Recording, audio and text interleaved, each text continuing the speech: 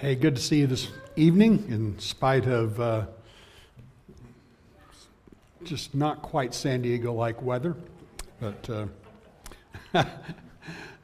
yeah, that kind of thing. Every time this stuff happens, Teresa starts using my name in vain for moving from San Diego. But we'll love what God has given us.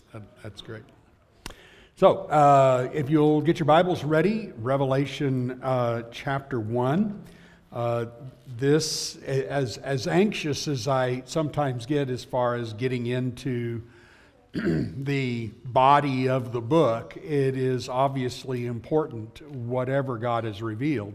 And these beginning greetings here that are given are really, really significant simply because in these, we learn so much about God, and it gives us the power of endurance when we know Him. And so a lot of revelation, not just this beginning part, but a lot of revelation is a real study in the theology, in theology, which is meaning the study of God Himself and seeing Him and seeing His greatness. So that we will be emphasizing that quite a bit. So I'm going to be open for questions and maybe something you say, hey, would you explain that a little bit more, or expand on that, or something? We will do that. But let me introduce one main thing first, and that is let's take a look at the churches in Asia Minor and a bit of historical background. As you see in the book, in chapter 1 and verse 4 is just read for us, John 2, the 7 churches of Asia. So the question always comes up is, well, why did you choose that area? Why did you choose those 7 churches? And obviously the 7 churches, when we talk about the letters later on, we will know that these 7 churches are a group representation of what any church could be. And we will have really wonderful applications in each of these. We mentioned last week that at the end of each letter, Jesus actually says, whoever hears, let him hear what is said to the churches. And so he goes beyond whatever is said to these 7. However, these 7 are pretty significant because of where they are. They're in the area of Asia Minor. John, verse 9, is imprisoned on the island of Miletus, so that's just right off the Ephesus coast there. And there's some things we need to know then about this particular area. First and foremost, this area has a very strong pro-Roman stance that they take. There are, as we read in the book of Acts, a lot of temple worship of the gods and a lot of emperor worship as well. And when you realize that, you see that the pressure in that area was going to be extremely strong. Kind of like when we studied Philippians, because Philippians is a Roman city, we saw some of that same sort of pressure that was given there. Well, all of Asia Minor really is filled with that. As a matter of fact, and let me just read to you a historian what he said about the period from 81 AD to 96, which would be the period in which Domitian reigned over the Roman Empire. But listen to what he said. He said, they were governed partly by Asiarchs, who oversaw civil and religious life and demanded that the populace participate in emperor worship. No one at that time and place could conduct affairs of everyday existence, even commerce, without recognizing the gods. When Christians refused to participate, the effects were considerable. Persecution may not have been official, but it was widespread at the local level. Social ostracism, slanderous rumors, and loss of jobs were the natural result. It is likely that the social situation behind this book included both internal pressure from prosperity and secularization, as well as external opposition and persecution. In other words, his big point is that this isn't necessarily, the persecution isn't necessarily by edict of the Roman Empire. And that's, I think, more commonly what I thought and was taught in more recent, in years past, that when you look at the book of Revelation, you're looking at an emperor down persecution that suddenly hit the empire and took place. And Domitian is usually the one who is blamed for starting that off. But that is more and more that I've read the historians about this, not necessarily true. Domitian certainly had some effect, obviously, and we'll see a little bit of that. But we already see the social impact on Christianity from the Roman Empire and of course stimulated by the Jews, as we studied this morning in Philippians and Chip pointed out to us.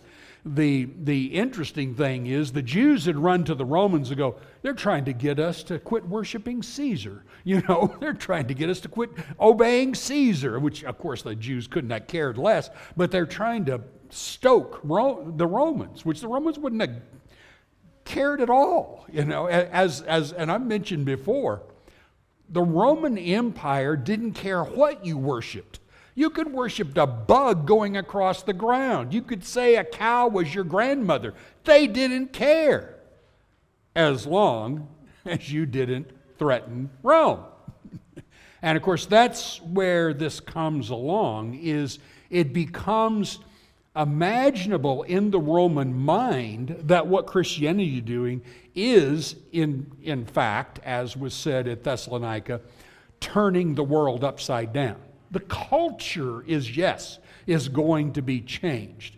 And that's where a lot of this pressure comes from. In fact, it was quite apparent at Ephesus.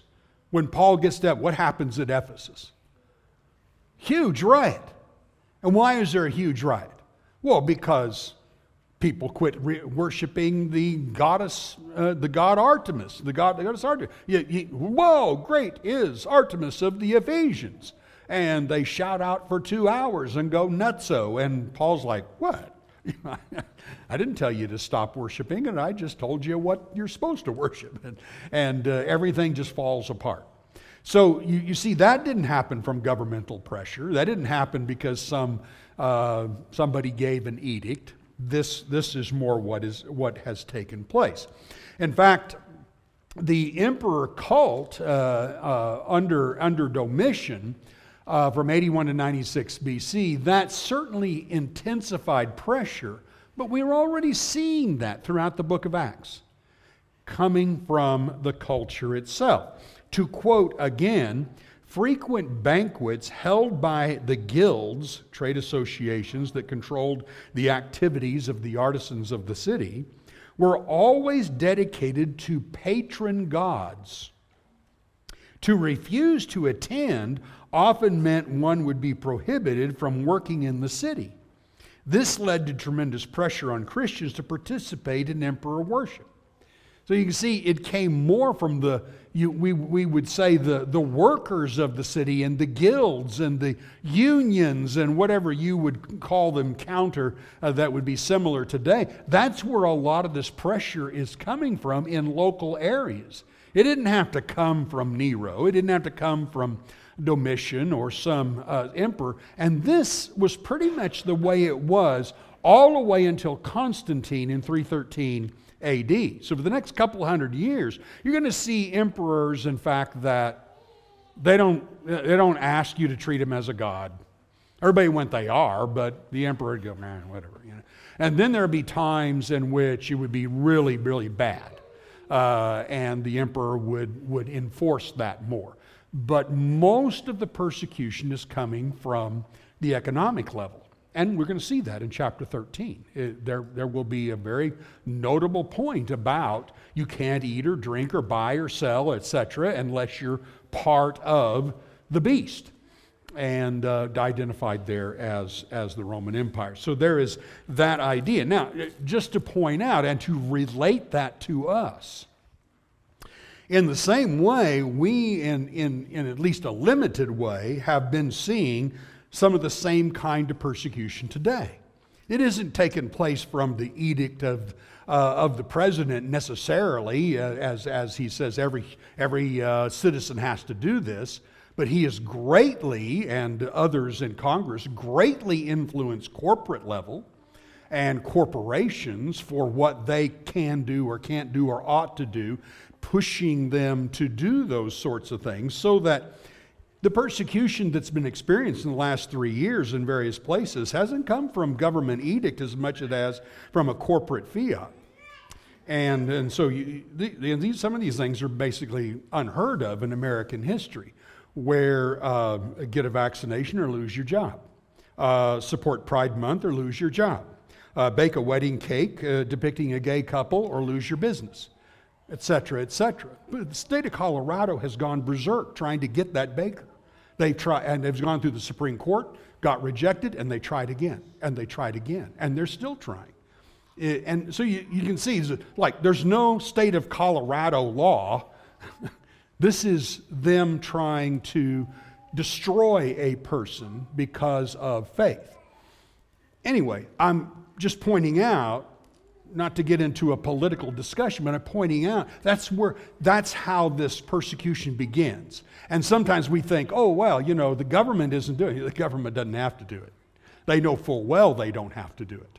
They can push this other area and it'll enforce it simply because I'm going to lose my job, I'm going to lose money, I'm going to lose prosperity, I could lose this or that or that. And that has become somewhat common. So I'm getting us to relate to the importance of us knowing this message, because what God's doing here is really trying to help us see this in a very clear way, so that we are always prepared, and every generation is prepared. By the way, one of the things that, and we've already mentioned this in Acts, persecution was local, not from the emperor, but one of the final things I want you to see here, just an introduction, and then if you have a question or something, we can do that. Look at chapter 3 and verse 10. To the letter to the church at Philadelphia, in verse 9, he actually talks about the Jews, who he refers to as the synagogue of Satan, and the persecution they're doing. And then in verse 10, he says, because you have kept my word about patient endurance, I will keep you from the hour of trial that is coming on the whole world to try those who dwell on the earth.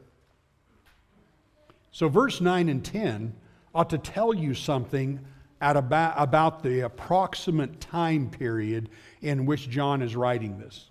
Anyone want to take a shot at what an approximate time period or a general idea of when Revelation was written just by those words?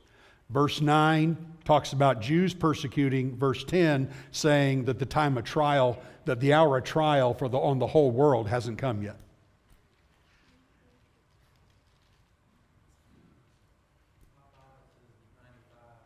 Okay, you didn't hear me. Okay, no, I know. 90, 95, etc. Listen again. Jews are persecuting. Present. Yeah, you got a pretty good idea that this is being written prior to 70 AD. There's going to be a lot of other things going to point that out. But first and foremost, you got a synagogue of Satan, he refers to, and they are the persecutors, and the Romans aren't. And we know the Romans become persecutors by 95 AD. Okay? Historically. So I'm just throwing some things out. Now, what then, as we read this, we read it then more as a prep for these Christians. You're doing well, at least most of you are doing well in dealing with the Jewish persecution. But the hour of trial is going to come, that's going to come upon the whole world, is getting ready to come. And he tells the Christians of Philadelphia, because you've done so well, I'm going to save you from that hour somehow. I'm going to keep you from how bad that's going to be. So that makes sense? I mean, when you look at it that way, you go, whoa, there's some marks there. We'll see more marks as we go on. But I wanted you to just take a look at that. That's an interesting little statement that the Lord makes in his letter to Philadelphia. So this is a prep. Yeah, Wayne. The Roman world really, when Nero came, and that's the period you're talking about 60s is Nero. Yeah. It just, then the place burned. I mean, Yeah. and it was blamed on the Jews, and Yeah. that's when the big, Blamed on Christians. blamed on Christians. Now, Nero's persecution was limited to the city of Rome. His persecution really didn't go outside of that, but he does start that off. You're exactly right. Okay, so with that in mind, any other questions about the historical background I just gave you? Yeah, Michael. So when people do say, I've heard a lot of people say that this was written maybe like in the 90s instead. What's the rationale behind that?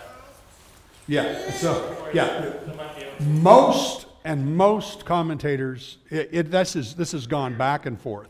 You'll have a period of years where it's for years and years it was primarily early.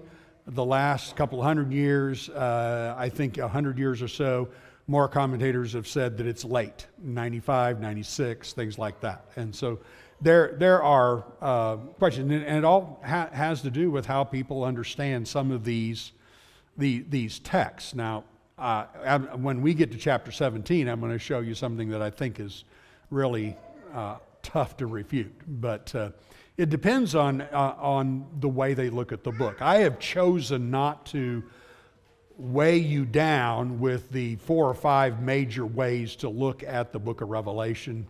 I'm not sure how worthy that is. If you want to look that up, you could take a look at Brent's website, and he gives a quick list of the various ways to approach it. Of course, one of the more common ways, look at the Revelation as a history of the world, basically, that goes to the end of time, and that all these things, well, that's two things. That's really tough to do because every generation is going to interpret things by their own history. And secondly, what good does that do the first century church?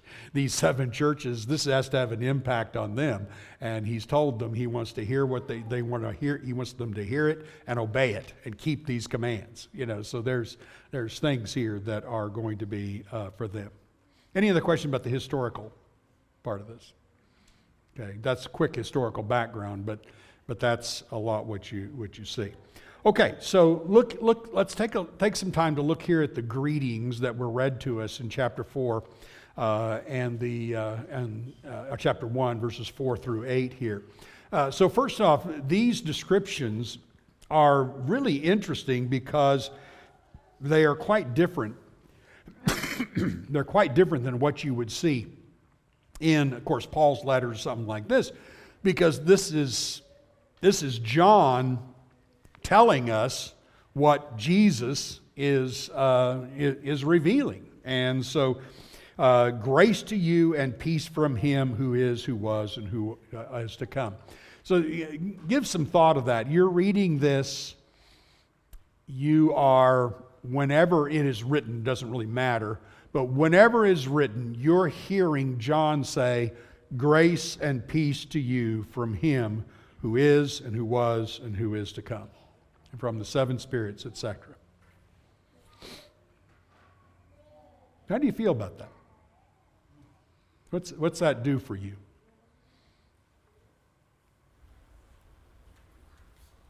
Grace and peace only comes from God. Yeah.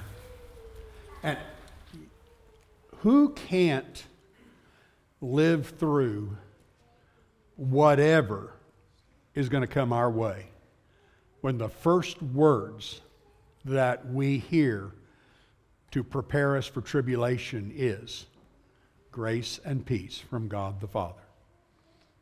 Wow. What a wonderful, comforting thing. I would think I might just carry around a little card, and when things get tough, I just look at it and go, remember, grace and peace from the one who is, the one who was, one who is, and the one who is to come, from the 7 spirits and from Jesus. Grace and peace to you. What a terrific way to live your life. So when tribulation and trial today comes, that is very difficult, and whether it's just things that you have to deal with in your life that are challenging and tough, that's a good place to start. Grace and peace from God the Father. Then the words who is, the words who is and who was and who is to come. Now, for years, I'm sure if you've read this lots of times before, and it is easy just to pass by that.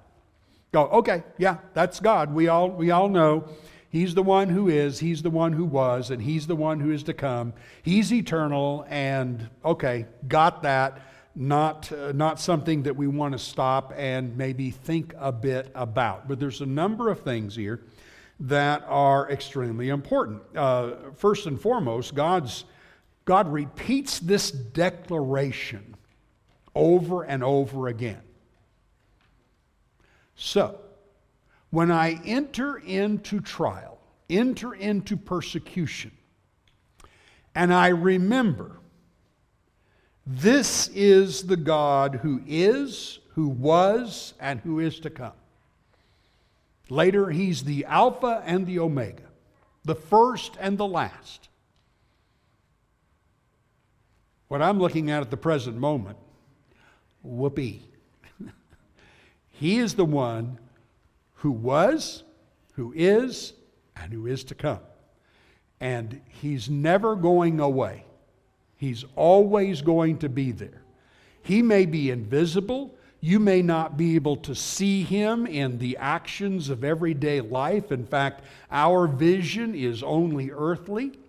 But He was, He is, and He is to come.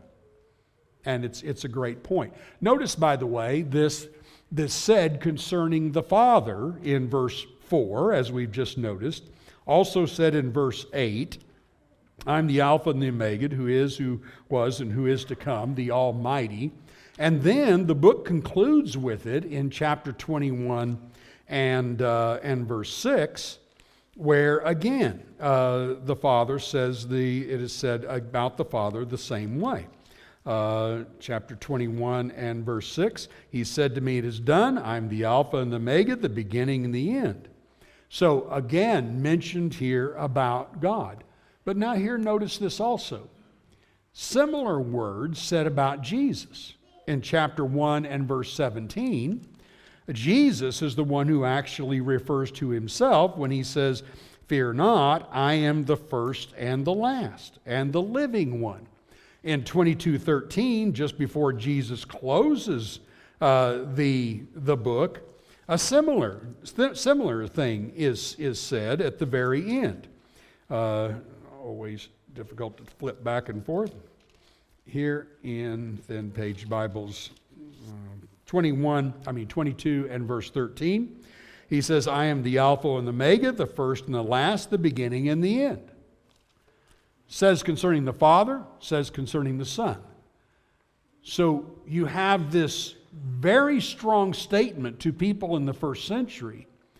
This Jesus is God. Do you know in the beginning of the 4th century, around Constantine time, that was one of the things the big council got together. The Nicene Council got together and argued about whether Jesus was really God. Well, lo and behold, and that's a couple of hundred years later. So this is stated very clearly here, the connection with that. Now, if you go back to, and even said Alpha, Omega concerning the Father, and then Jesus Himself, as we've said, I am the first and the last, alive forevermore. So you have this permanence, not only of God the Father, but of Jesus. You have this no origin. He's before all things. He's after all things. He's the first and He's the last, said concerning Jesus. All of this comes out of Isaiah's prophecies. So in Isaiah 44 and verse 6, for example, thus says the Lord, the King of Israel and His Redeemer, the Lord of hosts, I am the first and the last. Beside me there is no God. So God the Father says this about Himself when He's arguing that He's the only one that should be worshiped back in Isaiah 44. And then also in Isaiah 48, verse 12 and 13, listen to me, O Jacob and Israel, whom I called. I am he. I am the first and I am the last. My hand has laid the foundation of the earth, and my right hand spread out the heavens. When I call to them, they stand forth together. You see God's argument? I'm in control here. I'm absolutely in control here. And I'm battling, and in Isaiah's day, I'm battling against these gods and against the nations who are serving these gods. I'm battling against them, and I'm making an argument to you as to why you need to listen to me and follow me and not those gods and not those idols. There's God's it. And so the same thing is true in the book of Revelation. Here is the argument that he's making to say the eternity of God and the eternal nature of God. He's before all things, and when everything's done, he's going to still be there. Okay? Questions, comments? A very, very, very important principle here. Now, look to this also. This is not just speaking about the eternal nature of God. It's not just saying, see, God's forever.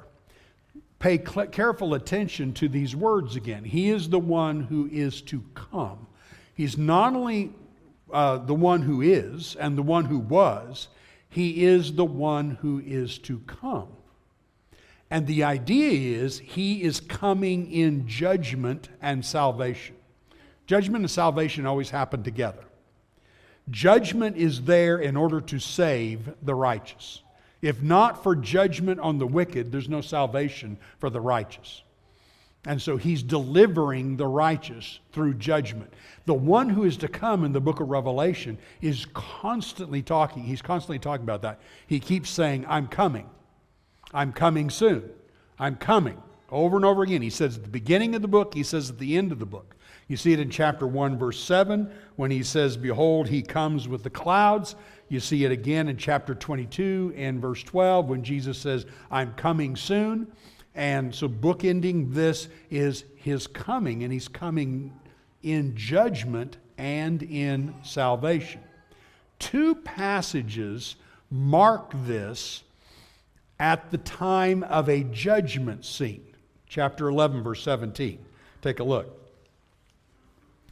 Chapter 11, verse 17. Here is where he sees the 24 elders sitting on the throne. Chapter 11, by the way, is a judgment scene. This judgment scene is evident as the beginning of the chapter starts with the present holy people. In other words, judgment on the physical nation of Israel, as was prophesied in Daniel. And he says, we give thanks to you, O Lord God, who is and who was, for you have taken your great power and begun to reign. Notice something different about the beginning? The beginning of it was who is, who was, and who is to come. Now he says who is and who was. Look at chapter 16 and verse 5. And this is speaking of the final pouring out of the bowls of wrath. Chapter 16, verse 5. And I heard the angel in charge of the waters say, just are you, O Holy One, who is and who was, for you brought these judgments. There's no who is to come. Now, that doesn't mean he's not forever. It means I'm done. I don't need to come in judgment and salvation anymore because now I've accomplished it. I've accomplished what I said I would do in Daniel as far as the holy people are concerned, the Jews, and I've accomplished it now concerning the enemies of the beast who were against me, and I've accomplished it with them. So suddenly he doesn't say who is to come anymore. It's an interesting blank there, if you will, because he's indicating having accomplished that. And that's the idea in that. So he's linking then the Father and the Son in this significant message that neither God nor Christ are going to be defeated, and there is going to be this win that he's going to have.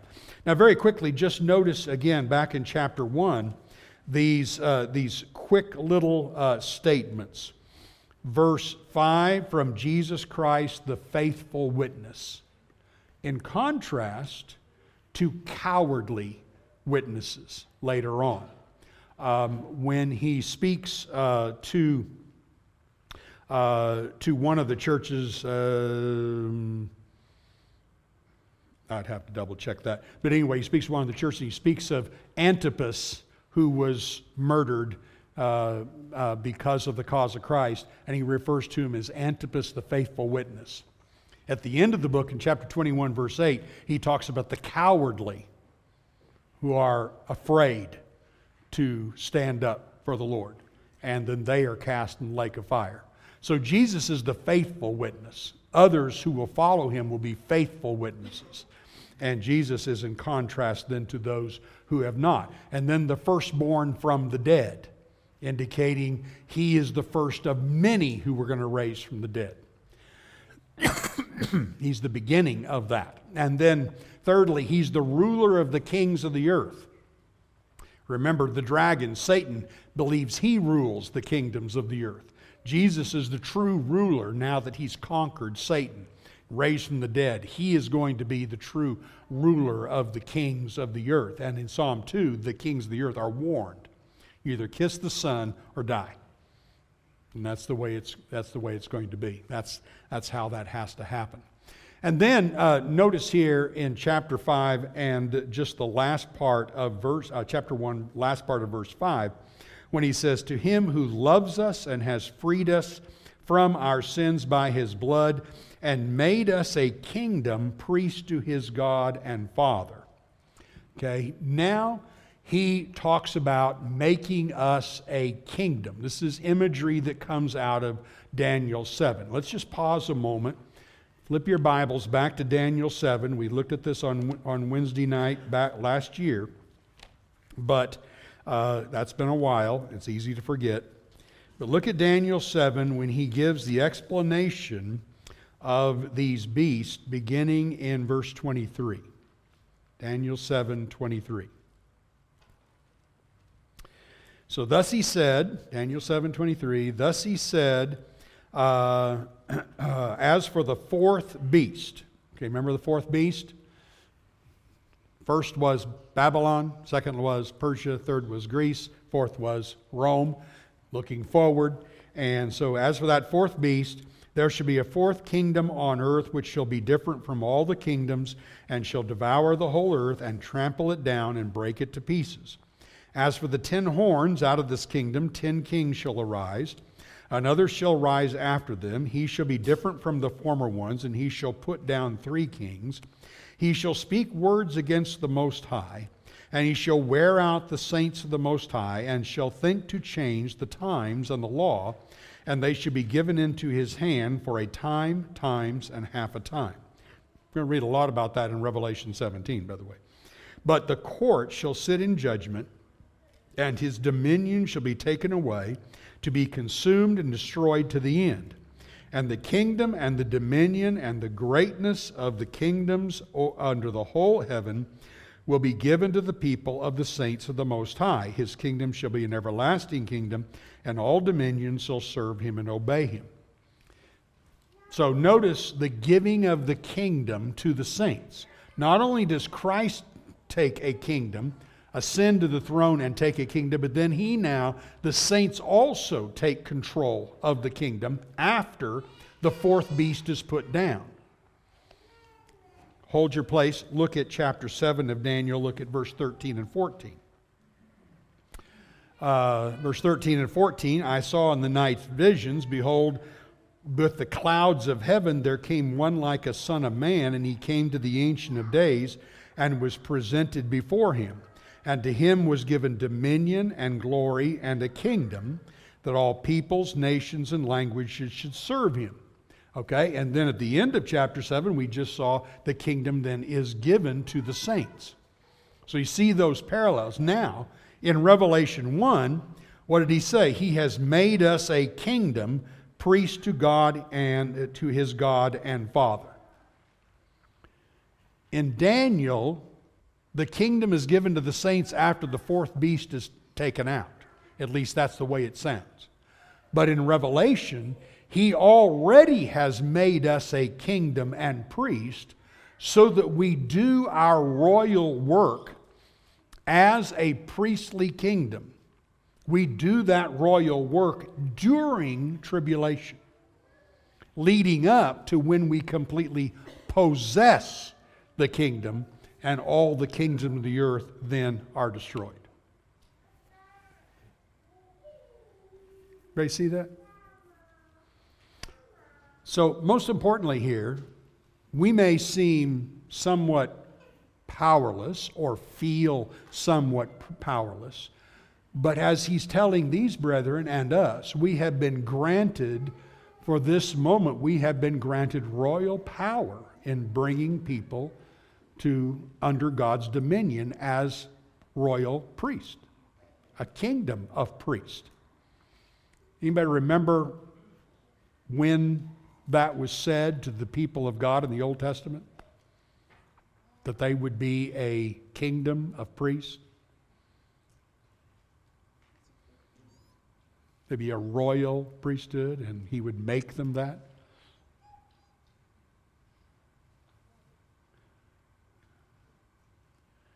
Mount Sinai.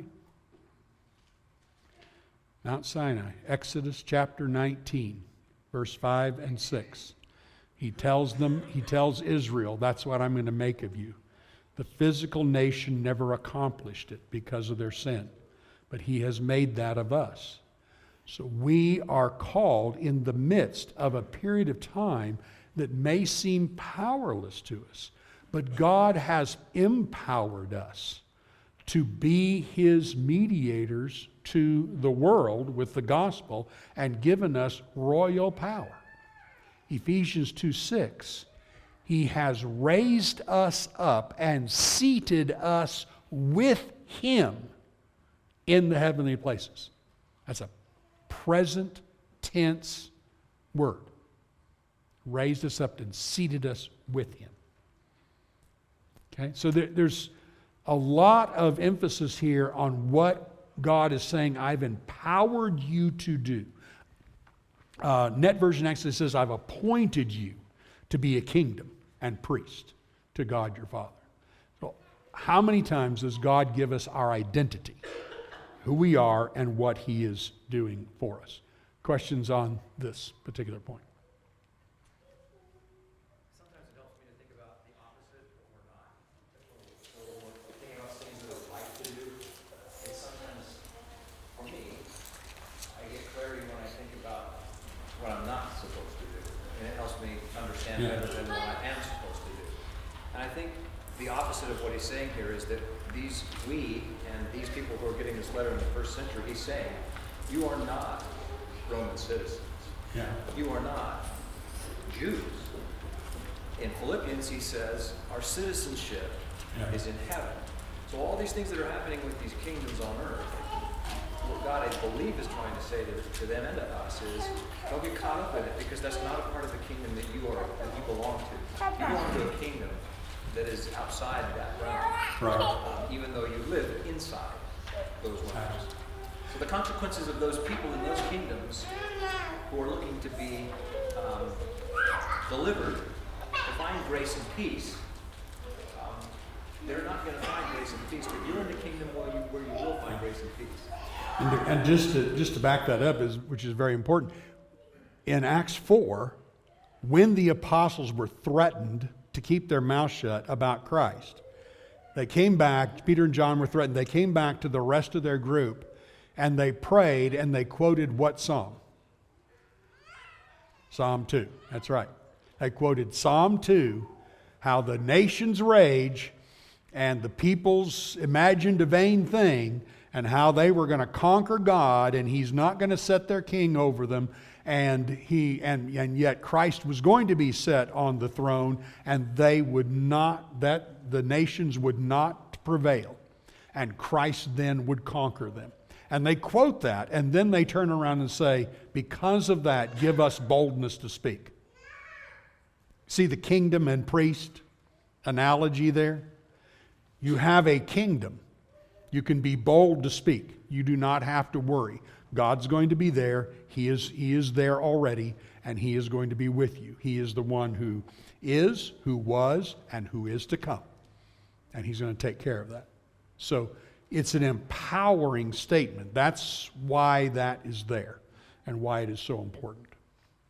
Okay, good. Anybody else? Yeah.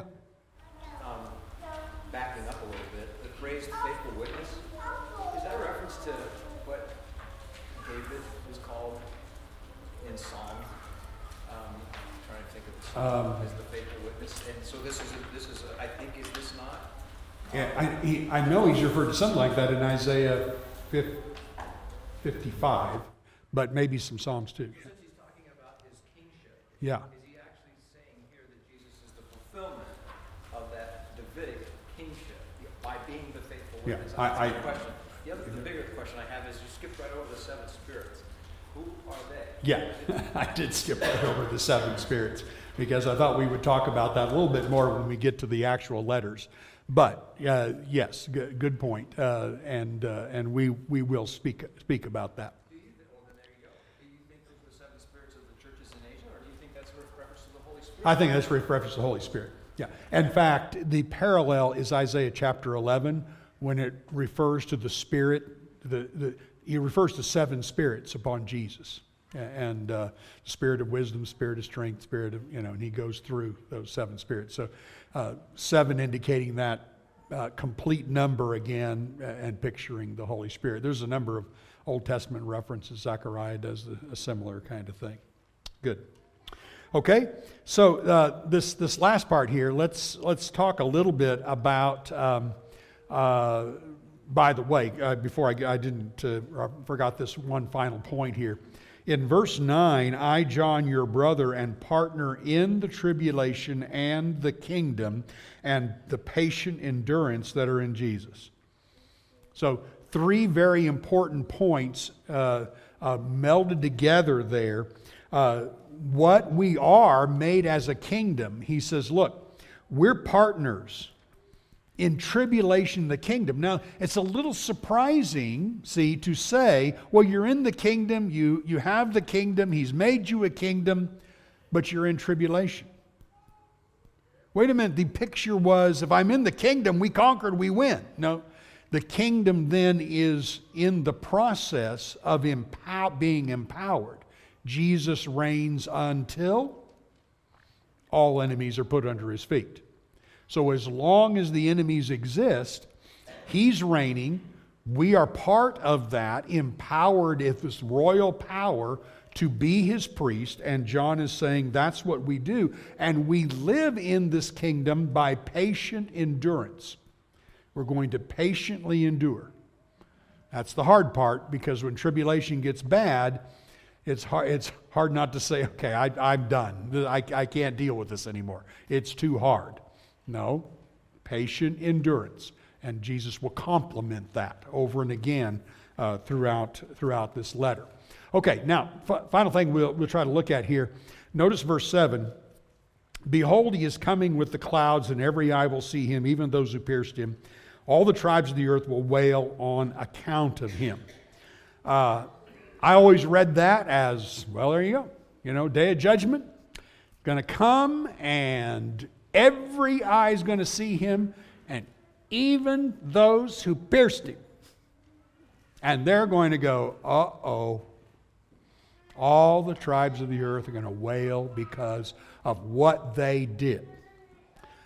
Okay, it just so happens that this is quoted in other passages.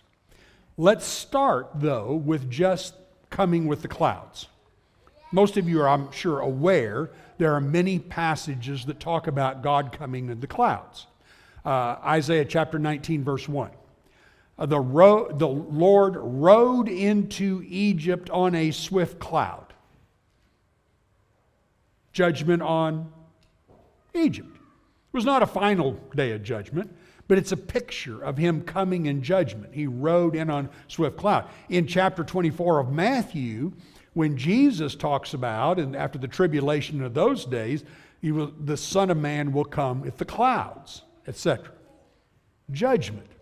Do you remember especially Mark 14:62, when the high priest had Jesus on trial, and he said, "Are you the Son of the Blessed or not?" And Jesus, of course, had been silent to that point. And when he's challenged with that, he says, I am. And after this, you will see the Son of Man coming with the clouds of heaven. Yikes. Hey, high priest, you're going to see it. Man, can you imagine? What's he talking about? Judgment. Judgment's coming. But each of those are partial judgments. They're not final. Though, it ultimately, he comes with the clouds in a final judgment as well. What did he say to the apostles when he ascended to heaven? The angel said he's going to return in the same way he came. He's going to come back with the clouds. We see it in 1 Thessalonians chapter 4. He's going to return with the clouds. So you're seeing that same picture of a final judgment as well. But now here's the real twist. Each of these are in context, these other passages, context of partial judgments, but would certainly lead to a final judgment. Zechariah 12 verse 10 reads this way. On him, referring to Jesus, on him whom they have pierced, they shall mourn for him as one mourns for an only child, and weep bitterly over him as one weeps over a firstborn. Okay, who are the people who pierced him? Jews, right? Okay. And they're going to mourn over him. Why are they going to mourn over him? You go back and read the whole context, but I think this verse pretty well tells you. Why are they mourning?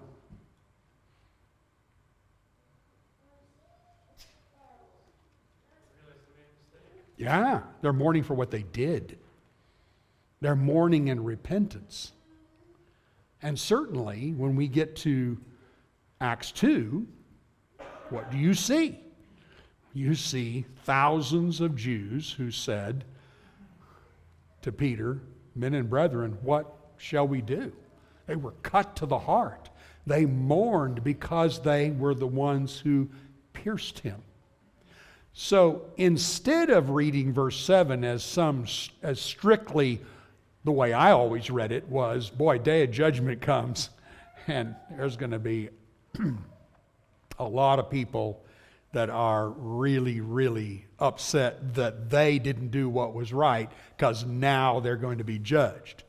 When in actuality, what he's first and foremost saying is that when he comes with the clouds, it's going to cause people to mourn and repent. When would that happen? When he comes in partial judgments. One of the things that sets us up for Revelation again. You're going to see partial judgments. 7 seals are opened, and a fourth of the earth is affected. Out of the 7th seal, 7 trumpets blow, and a third of the earth is affected. And then 7 bowls are poured out, and all is affected. So there's partial judgments. And in fact, in chapter, I have this up here. Where did I go here? Now go back.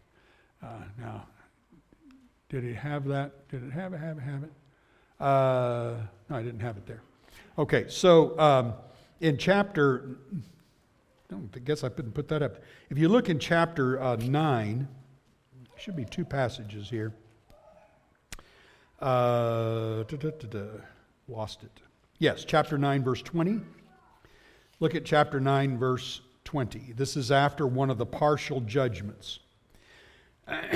So, the rest of mankind who were not killed by these plagues did not repent of the works of their hands, nor give up worshiping demons, idols of gold, and silver, and bronze, and stone, and wood, which cannot see or walk, nor did they repent of their murders, or their sorceries, or their sexual immorality, or their thefts. And then you can also see after chapter 16, after the first bowls are poured out, chapter 16 and verse 9, he says, they were scorched by the fierce heat, and they cursed the name of God, who had power over these plagues, they did not repent and give him glory. So he comes with the clouds in the sense that he does partial judgments and people do not repent. The intention is God's giving them a chance to repent. I was saying it's interesting, and this is not a claim that I believe that I know anything about anything, of course, in the present world and what's going on. But like what happened in this country when 9/11 hit?